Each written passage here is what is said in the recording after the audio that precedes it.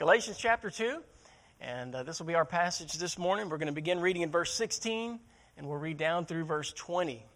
Just a few verses, a very familiar passage this morning, and I trust it'll be an encouragement to us. So when you found your place, let's stand together for the reading of God's Word. We'll open in prayer, and then begin reading in verse 16. All right, let's pray together. Father, how we love you today, how we thank you for your precious Word. And Lord, as we look to you, we come to the Word of God just with hungry hearts. We come, Lord, looking for you in the pages of Scripture. And we pray you would, Lord, just manifest yourself to us today. Lord, just show us your love and grace. We pray you just provide direction and guidance from your Word today as we look therein. Lord, we come to the mirror of God's Word, as Brother James put it. And Lord, we're hoping to see you, but also, Lord, we know that there are things we need to see about ourselves. So we pray you do your work in our hearts. We pray, dear Holy Spirit, you'd be our teacher and guide, that you would apply the Word to our lives and show us what you'd have us do as a result of what we learned today. Lord, we do thank you in advance for what you're going to do. We ask you, Lord, to have your will and way in our hearts today. In Christ's name we ask. Amen. Verse 16, Galatians chapter 2, the Bible says, knowing that a man is not justified by the works of the law, but by the faith of Jesus Christ. Even we have believed in Jesus Christ, that we might be justified by the faith of Christ, and not by the works of the law.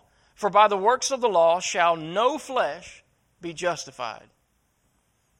But if, while we seek to be justified by Christ, we ourselves also are found sinners, is therefore Christ the minister of sin? God forbid. For if I build again the things which I destroyed, I make myself a transgressor. For I, through the law, am dead to the law, that I might live unto God. I am crucified with Christ, nevertheless I live. Yet not I, but Christ liveth in me. And the life which I now live in the flesh, I live by the faith of the Son of God, who loved me and gave himself for me. I do not frustrate the grace of God.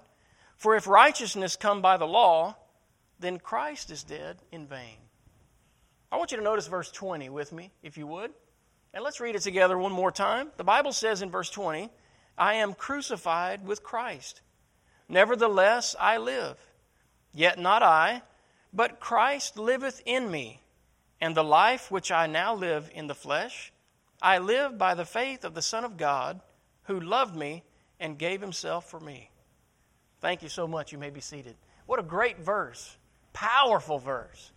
You know, many of you may have memorized verse 20 by itself, and I just backed up a little bit to get the context in which Paul was sharing this great truth with us. In verse 20, I want you to notice the expression that Paul refers to in the lower portion of that verse. He says, the life which I now live, almost in the center in my Bible. But if you'll find that little phrase there, the life which I now live, you might want to underline that. I want to speak on that thought this morning. A message entitled, Live the Life. Live the life. Paul said, the life that I now live. And we know his story, so we can imagine the stark contrast that Paul is giving us here from his earlier life and the religious service that he was offering to God.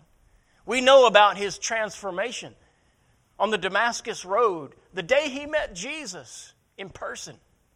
We know about the revelation of Jesus Christ into the life of Paul and how it totally changed his trajectory for life.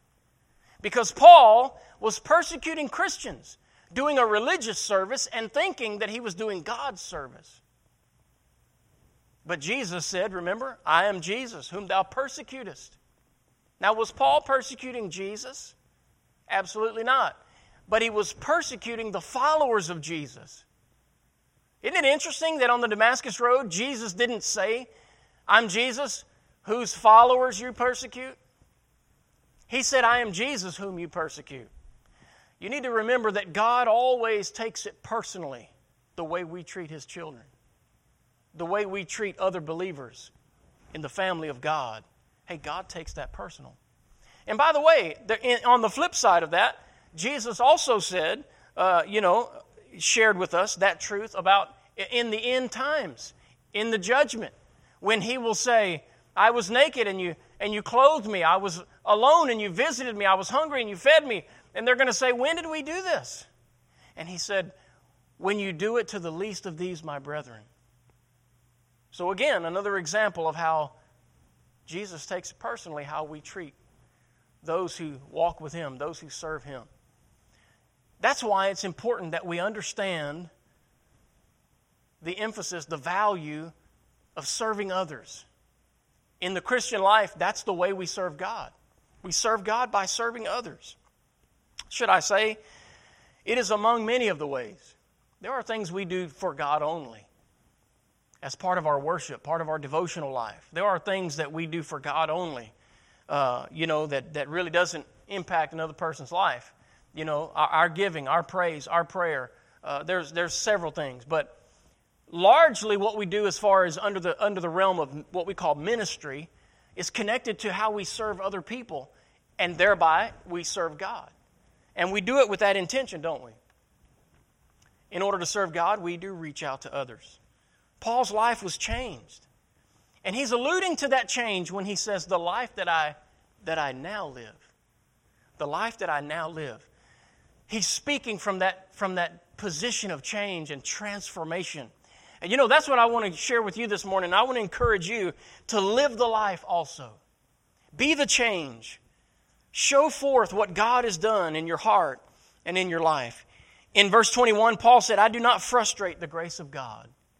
I want to share with you real quick two things as introduction that frustrate the grace of God. And one of these comes directly from Paul's past. You see, because there's two things that frustrate the grace of God. What is frustration? Well, that's when something is working against what you're trying to do. Doesn't that produce frustration in your life? Right? So Paul's making a reference to the grace of God here. What does that? What works against the grace of God and frustrates God's purpose? Number one, seeking righteousness through the law. Seeking righteousness, trying to be right with God by the things you do. Seeking righteousness through the law, that frustrates the grace of God. Now that was Paul's past. He grew up a Pharisee. He was trying to keep all the commandments. And he thought he was, earning merit with God by doing that. So he says, I do not frustrate the grace of God with that anymore. But that's not the only way you can frustrate the grace of God. At the opposite end of the spectrum, people frustrate the grace of God, number two, by professing grace while living in sin. Professing grace while living in sin. Look at verse 17. He said, but if, while we seek to be justified by Christ, we ourselves are found sinners. So there's two opposite ends, ways we can frustrate the grace of God. And Paul was saved out of one of those. That law, that life of religious service, trying to keep the law. And he's saying, you know what? You can't do that. So what did Paul do? Paul died to all that and determined now that he was going to live for Christ alone. Isn't that awesome? And that's what verse 20 is all about. He said, for I am crucified with Christ, nevertheless I live. Yet not I, but Christ liveth in me, and the life which I now live in the flesh, I live by the faith of the Son of God who loved me and gave himself for me. Isn't that powerful? I want to share with you some thoughts about the life Paul was talking about. The life that I now live. First of all, I believe it was a concluded life. A concluded life. Look what Paul said about his new life in Christ. He said, I am crucified with Christ. I am crucified. Was he saying I'm dead? No, but he was saying I'm dead to certain things. Very powerful. If you want to follow Christ and be what Paul was, you want to be another caliber Christian, then guess what? You got to step up your game. Paul said we have to come to some conclusions. And he definitely did. This is a concluded life. He called it a crucified life. Turn with me, if you would, to Romans chapter 6. And let me show you what I mean. And again, I'm going to use the words of Paul. Writing from his own mouth, his own pen, he kind of elaborates on what it means to be crucified with Christ. Now, we know Paul was from the South. All right, and we know that because of this passage of Scripture. Notice verse 11, Romans chapter 6, verse 11. He says, likewise, reckon ye also yourselves to be dead indeed unto sin, but alive unto God through Jesus Christ our Lord. You notice the word reckon, right? Reckon. I grew up hearing that word. I know what that means. And Paul knew what it meant, and he now is giving it to you who know what it means. Make up your mind. That's what the word reckon means. Decide ahead of time.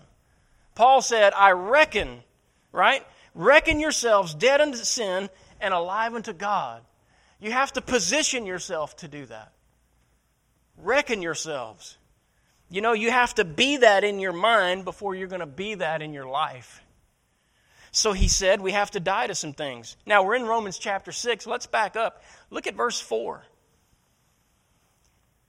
He's actually given us a theological explanation of baptism, but it happens to fit what we're talking about. Notice he said, therefore we are buried with him by baptism into death, that like as Christ was raised up from the dead by the glory of the Father, even so we also should walk in newness of life. What he's talking about here is being dead to some things and being alive to some things, right?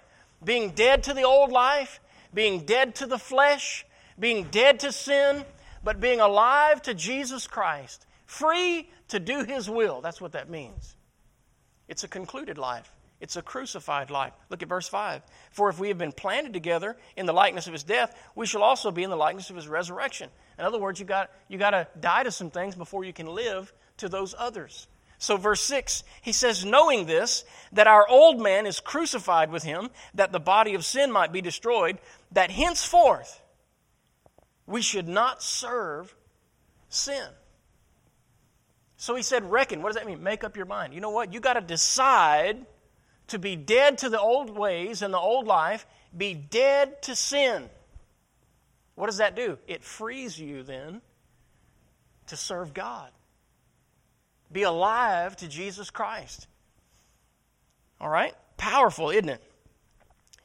Be dead to the old man. Be buried to all of that. Let's look again. These aren't in my notes, but a little extra here.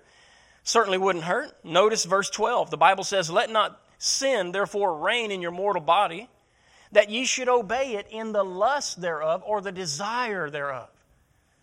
This passage has to do with getting a hold of ourselves, conquering our desires and our appetites, right? And Paul alluded to the appetite a lot. As a matter of fact, in the book of Romans, he talks about people whose God is their belly. What does he mean by that? They worship their food? No, what he's saying is they serve their appetites. They are bound by their own desires because they're out of control. The desire controls them instead of them controlling their desires. So which category would you fit in? When Paul said, I'm died to the old man, what he meant was, I have those desires put to rest. They're conquered. Those sinful desires, those sins of the flesh. Now, by the way, he didn't mean that they were so conquered that he never sinned again. Skip a few chapters over and read Romans chapter 7, and you'll find Paul in that struggle, talking about, I do the things that I would not, and those things that I would do, sometimes I don't do them. We all struggle with that. This is a daily deal. And that's why in 1 Corinthians 15, Paul said, I die daily. It's daily we got to conquer the desires. It's daily we have to make this choice to die to sin and live to Christ. Sometimes it's moment by moment. We have to get a hold of that, right? And the power of God allows us to be free from sin and live for the Lord Jesus Christ. Turn with me, if you would, to Galatians chapter 5. We were in chapter 2 a moment ago. And let's go over now to chapter 5. Notice what the Bible says. Galatians 5, verse, I think it's 24. Let me make sure I have the right verse. Verse 24, it says, and they that are Christ's have crucified the flesh with the affections and lusts. So how do you crucify the flesh, Paul? He said you gotta overcome the affections and lusts of the flesh in order to crucify the flesh. You have to control them and not let them control you. Let me give you an example. I heard about a man one time who was trying to do this. And he was very hungry, and he found himself to be hungry, and he said, I don't want that desire to control me. So he went and got his food, but then he set it on a tray in the room and said, okay, I'm going to decide when to eat, and I'm not going to let my stomach decide when I'm going to eat.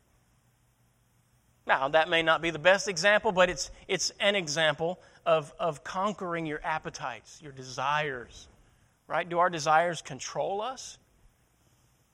If they do, then we're out of control. Being controlled by the flesh means that we're living in the old man, in the old life, in the old way. We have to overcome that so that we can be free to live for Christ. Paul writes a lot about this. Well, we could just do a separate Bible study on that one day. Talking about, you want to do a good study, then write it down and do a study on the flesh. See what the Bible says about the flesh. What does the Bible say about carnality and the carnal man, the carnal nature? Those are some interesting words. Paul describes all of that. And when the word carnivorous, what does it mean? It means fleshly.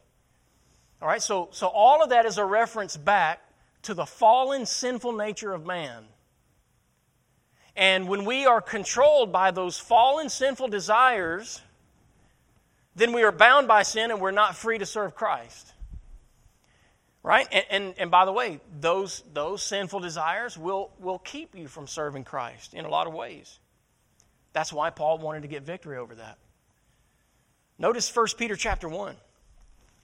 1 Peter chapter 1. What is this? It's a concluded life. Paul had to just make up his mind. In order to serve God, I have to die to some things. And he said, you have to reckon yourself to be dead to sin and alive to God. 1 Peter chapter 1, look at verse 14 and 15. He says here, let's catch verse 13. He says, wherefore, gird up the loins of your mind, be sober, and hope to the end for the grace that is to be brought unto you at the revelation of Jesus Christ. Notice he says, as obedient children, not fashioning yourselves according to the former lusts in your ignorance. But as he which hath called you is holy, so be ye holy in all manner of conversation. So Paul talks about the desires of the flesh. As a matter of fact, in one passage he talks about putting off the works of the flesh, and he names those specific things. And then he talks about putting on the new man, those things of the Spirit that we're supposed to put on. Powerful passage there. That's what it means to be crucified. That's what it means to die to self, to take up your cross daily. That's what it's talking about. Die to those old fleshly carnal ways and live to the ways of the Spirit of God. Be alive to serve Jesus Christ through that transformation that is occurring. So what did he call it here in verse 14? He called it obedient children.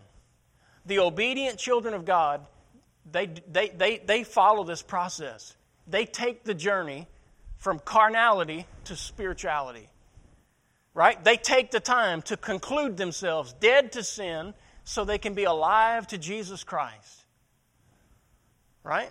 Paul was saying that he didn't want anything to conquer him because he didn't want to be a castaway. Remember that? So he said he brought all things subject to Christ.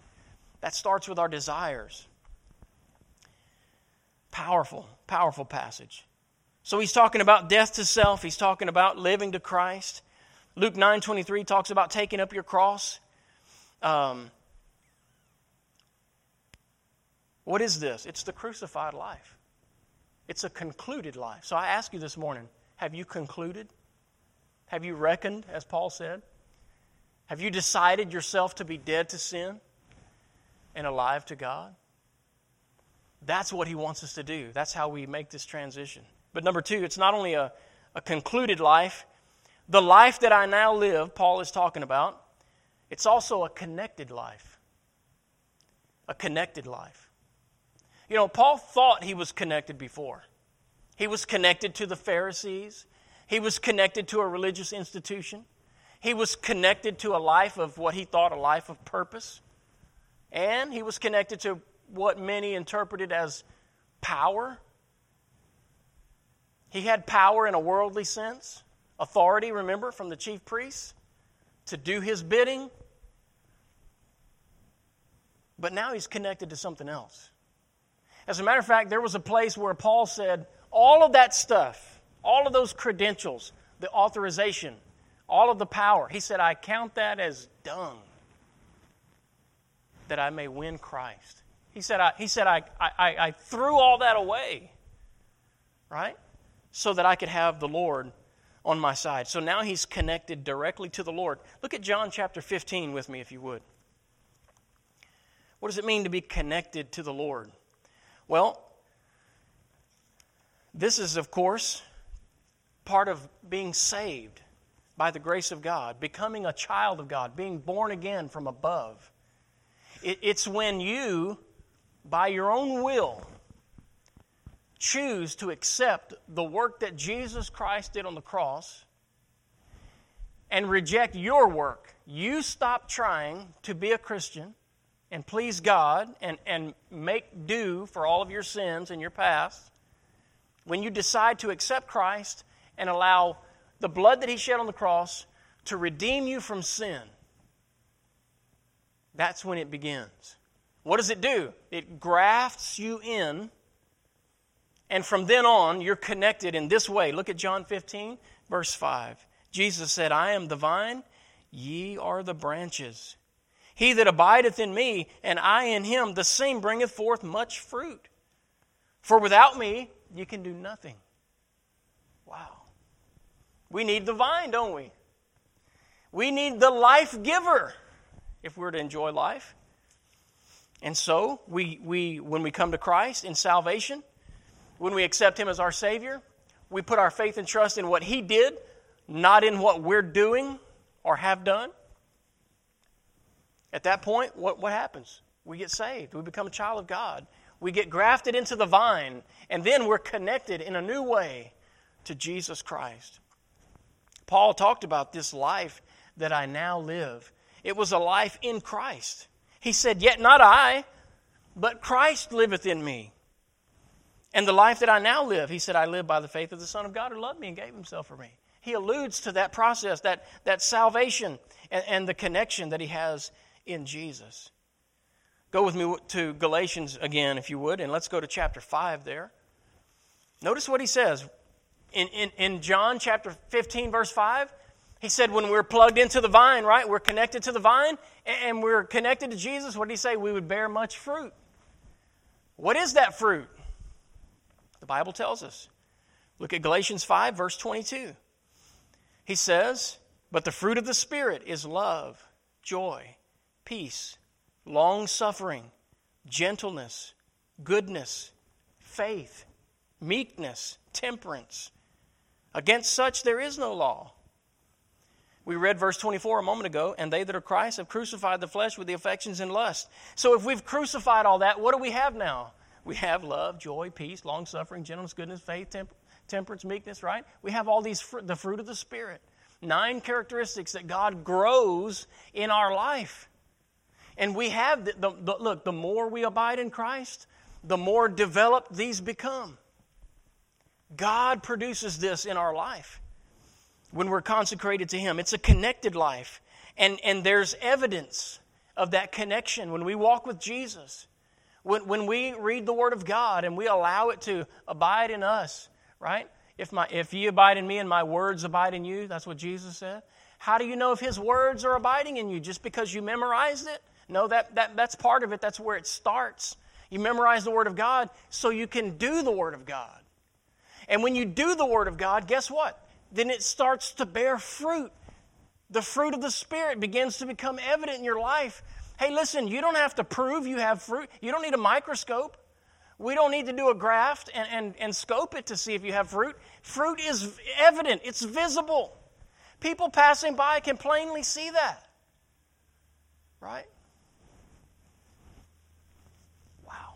It's powerful. Do people see the fruit of the Spirit in your life?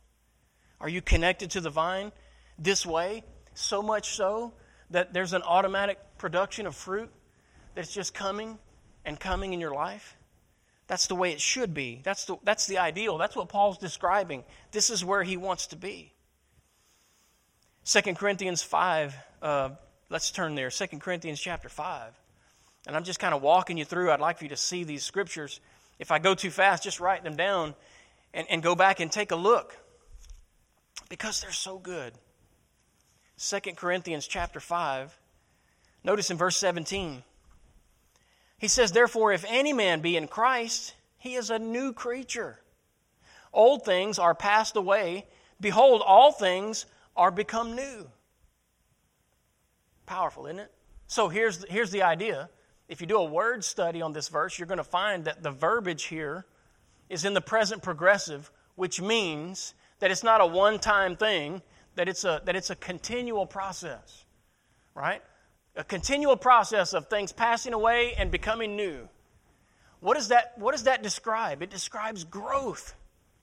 So God gives us birth, and then from there we have growth that needs to take place. And we grow through His Word. We grow from being connected to Him and allowing Him to do His work in our life. Look, when we start church, we pray. And we ask God to bless our time together in our meeting. We ask God to have His will and way in this service. We ask God to speak to our hearts. What's all that about? It's about the growth that needs to happen as we encounter God's Word, as we receive the Word of God with faith in our hearts, to believe what God says, and then walk out of here and put it into practice. That's what that's about. And by the way, the growth can be initiated in here, but the growth's going to happen out there. It's going to happen as we carry out what we've learned. I know it's great. I heard this quote, and I know it's true that one pastor said, look, just because you know something doesn't mean that you've learned it. Wow. Ouch. That kind of hurts, don't it? Just because you know something doesn't mean you've learned it. Yeah, I guess that's true in all of our lives, isn't it? And sometimes we have to bear the evidence of that because we have to go through the hard lesson. Not because we don't know it. We have to go through the hard lesson because we know it, but we haven't learned it yet. And that's why when you read your Bible, that's why the children of Israel went round and round in circles sometimes. That's why they experienced some of the same things over and over. And you know how we do. We read the Bible and we say, hey, 2 pages, don't you just remember 2 chapters ago what you went through? No, they don't. Because they're like us. We're human and we forget. Right? We forget. And sometimes we have to go through it again. A connected life. This is so that we can be surrendered to God. We choose to be surrendered to Him. We choose to allow Him to grow us and develop us. We choose, right, to give God the authority in our life, to let Him lead and us follow. It's a choice. It's an act of the will. It's part of our worship. It's part of the way we worship God. By putting Him first. You know Matthew 6:33, but seek ye first the kingdom of God. How do you do that? By living the connected life. By being crucified to some things. Because what you've done is you've put God on the throne of your heart. You've said, God's first in my life, and He's so worthy that I'm willing to do this. I'm willing to die to sin. God is so worthy, I'm willing to do this. I'm willing to be connected to the vine and put forth the effort to stay connected and allow God to do a transforming work in my life. It's a concluded life. It's a connected life, but also Paul is just taking it up another level. It's a controlled life. It's a concluded life so we can be dead to self and sin. It's a connected life so we can surrender to God and allow Him to do His work in us. But it's a controlled life so that we can serve Christ. So all of that previously was to get us to the point now where we can serve, where we can make a difference for God, where we can do His will. Notice he said in Galatians 2:20, he said, the life that I now live in the flesh, I live by the faith of the Son of God. He said, I live this life. He didn't say I live it by faith. He said, I live by the faith. What does that mean?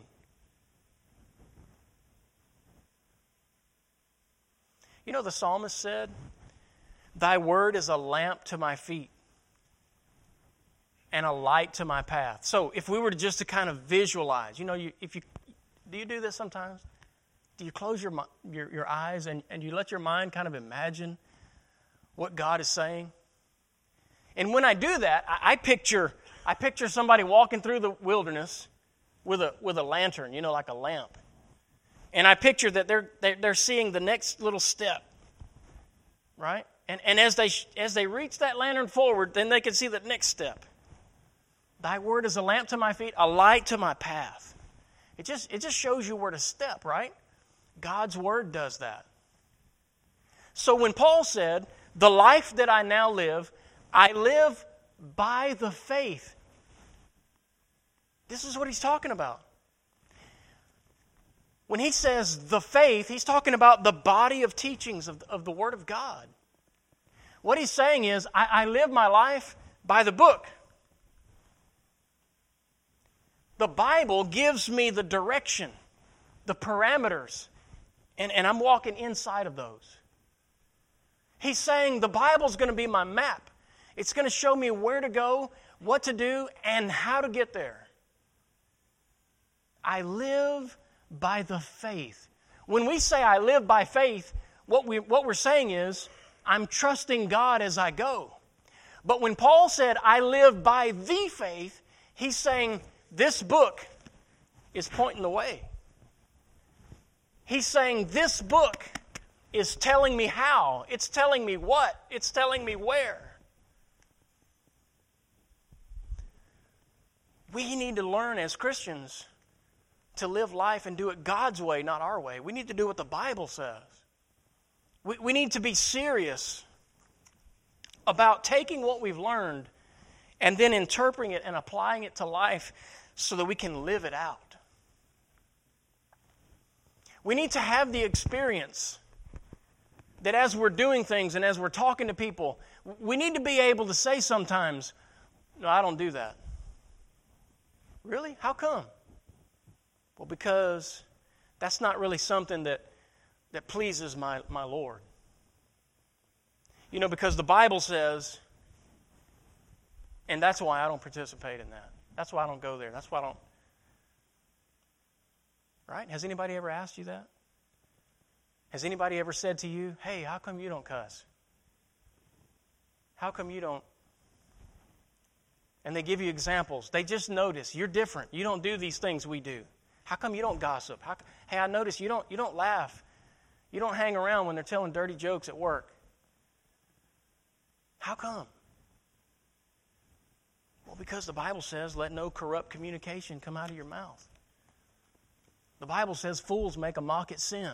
The Bible says some things that tells me that I don't think my Lord is happy with that. And so, look, I'm not better than y'all, but I just choose not to hang around all that. Because I think if I participated, it wouldn't make the Lord happy with me. And I really want to make Him happy. I want to please the Lord because He's done so much for me. God saved me. Right? And hey, that's so much better of an answer than what we give sometimes.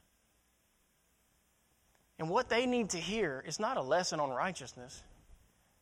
What they really need to hear is just a reason why. Because I love God and I'm trying to do what He wants, not what I want.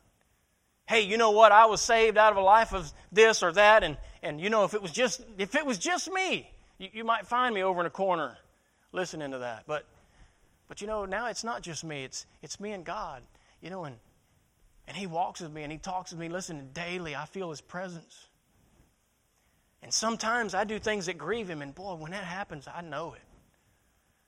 And I don't really like experiencing that, the guilt that comes with that. And so because of that, I try to stay away from things that I think might not make Him happy. Just because I care about how He feels. Isn't that good? Paul said that. That's the life I now live. He said, I live my life, he said, by the faith of the Son of God who loved me and gave Himself for me. No, the Bible doesn't really have to be a rule book. You remember, Paul was saved out of that. Keeping commandments and following rules. It's not really like that. But he loves God enough to let the Bible guide his actions and maybe sometimes his words. And sometimes he would ask the Holy Spirit for wisdom when to speak and maybe when not to speak. You know, there's times we should just bite our tongue. And yeah, those feelings might be real, but they might not be right.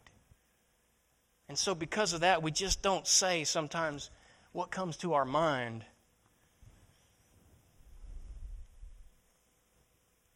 Paul talked about the fruit of the Spirit and how it manifests in itself. You know, one of the fruits of the Spirit is temperance.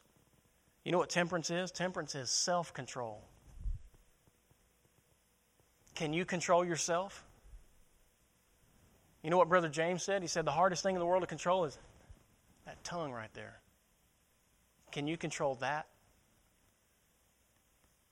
If you can, that's good. But Paul went a step further.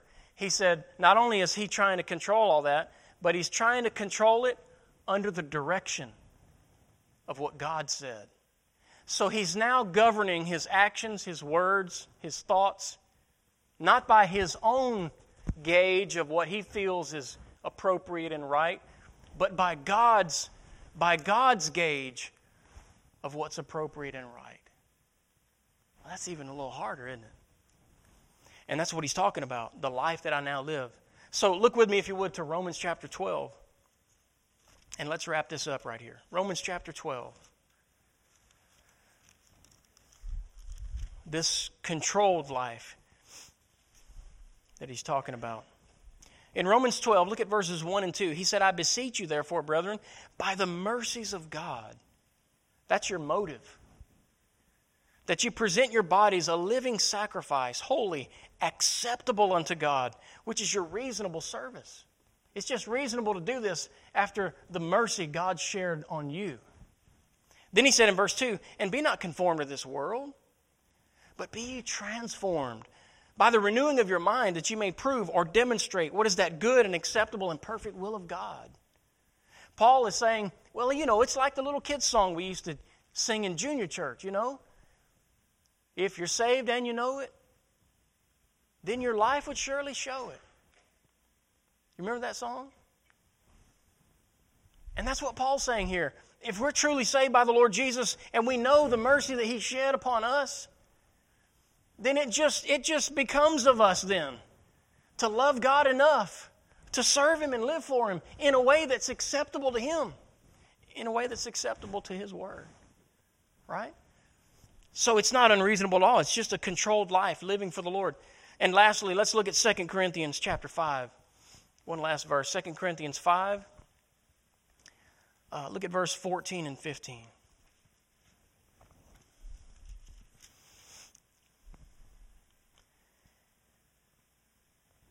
He said, for the love of Christ constraineth us, because we thus judge, that if one died for all, then we're all dead. And that he died for all, and that which live should not henceforth live unto themselves, but unto him which died for them and rose again. So here's what he's saying. He's saying, man, I love God so much that it just compels me to live my life in a way that honors him. Right? Why? Well, because before I was dead and he gave me life. And so in appreciation for that now, I serve him by the way I live. And he's saying here in verse 15, and that he died for all, that which live, talking about believers now, you have eternal life. He said we should not henceforth live to themselves. Should I live my life just for me and what pleases me and what I want and where I want to go and what I want to do? Paul said, oh no, I can't do that. He said, because of what Jesus did for me, he said, I'm compelled to live my life for him. I want to do what pleases him. And how do we know what that is? Right here. Do you know how much harder it was for people in the Bible days to live the Christian life? And they didn't have a Bible to pick up and read and say, what does God think about this? They didn't have the privilege to study the Bible and say, well, you know, I want to know what God's opinion on that is. A lot tougher. They couldn't have daily devotions. I mean, they could pray, but that's it. They didn't all have access to the Scriptures to just go look at them anytime they wanted to. That's why the production of a Bible in English where you could read it and have a copy of your own was such a big deal back in the day. And it still is. It's just that they're so plentiful now, at least in our country, that we take it for granted. God help us. The whole idea, though, is to know His will so that we can live it out in our everyday lives. So that now I'm not living to myself, I'm living for the Lord. Amen. And isn't that what He said baptism was all about? That's what we teach new Christians, right? We're going to be buried with Him in baptism, and then we get raised to walk in newness of life. Are we doing that? Are we walking in newness of life? Are we living the life? Are we living for the Lord? Hey, we should be. The way to do that is to make up your mind. Just reckon, right? Just say, I reckon I'm going to do it. Make up your mind, like Paul did, and just live for the Lord each day. It starts right now. It starts with the next step. That's all you got to do. Let's bow and pray together. Father, how we thank You for this passage of Scripture and the truths that Paul shared with us. A concluded life, that he was dead to some things. He just decided, he made up his mind that he wasn't going to repeat the errors and sins of the past. Lord, it was a connected life. Lord, that he was just going to be connected to the vine and spend time with You and be mindful of You, mindful of Your presence in his everyday. And then, Lord, a controlled life. Consciously aware of what Your Word teaches, so that every step, so that every action, every word, that we can guide our thoughts, our life, according to that. Lord, we thank You for having a Bible. What a privilege it is. Just, we can pick up the Word of God anytime. We can read it. We can study it. We can ask, what does God think? And we can go find the answer. Lord, thank You so much for that great privilege. Now we ask You to help us to do what Paul did. Help us, Lord, to live the life that we as Christians should live. A life that honors You, a life that's acceptable to You, holy, acceptable to You, Lord, which Paul said is our reasonable service. Lord, we certainly praise You with our lips, and now we want to praise You with our life. Help us to do it. In Jesus' name we pray. Amen. Let's stand with our heads bowed and our eyes closed. If God is speaking to your heart this morning, there's some things you want to turn over to the Lord, how about it? Would you slip out and make this your time? Come to that conclusion. Lift it up in prayer to God. Maybe there's some things you need to die to. You might need some help, some strength. Talk to the Lord about that.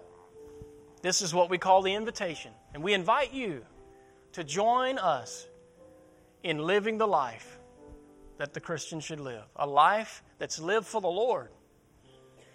How about it today? You say, I've been doing that, preacher. That's good. Let's continue then. Ask God for the help and the strength that's needed just on a day-to-day basis. Isn't that what Paul said? I die daily. You did it yesterday. That's good. You got to do it again tomorrow. And there will be new challenges. There will be new hindrances, new obstacles. We just need the Lord constantly abiding to help us overcome.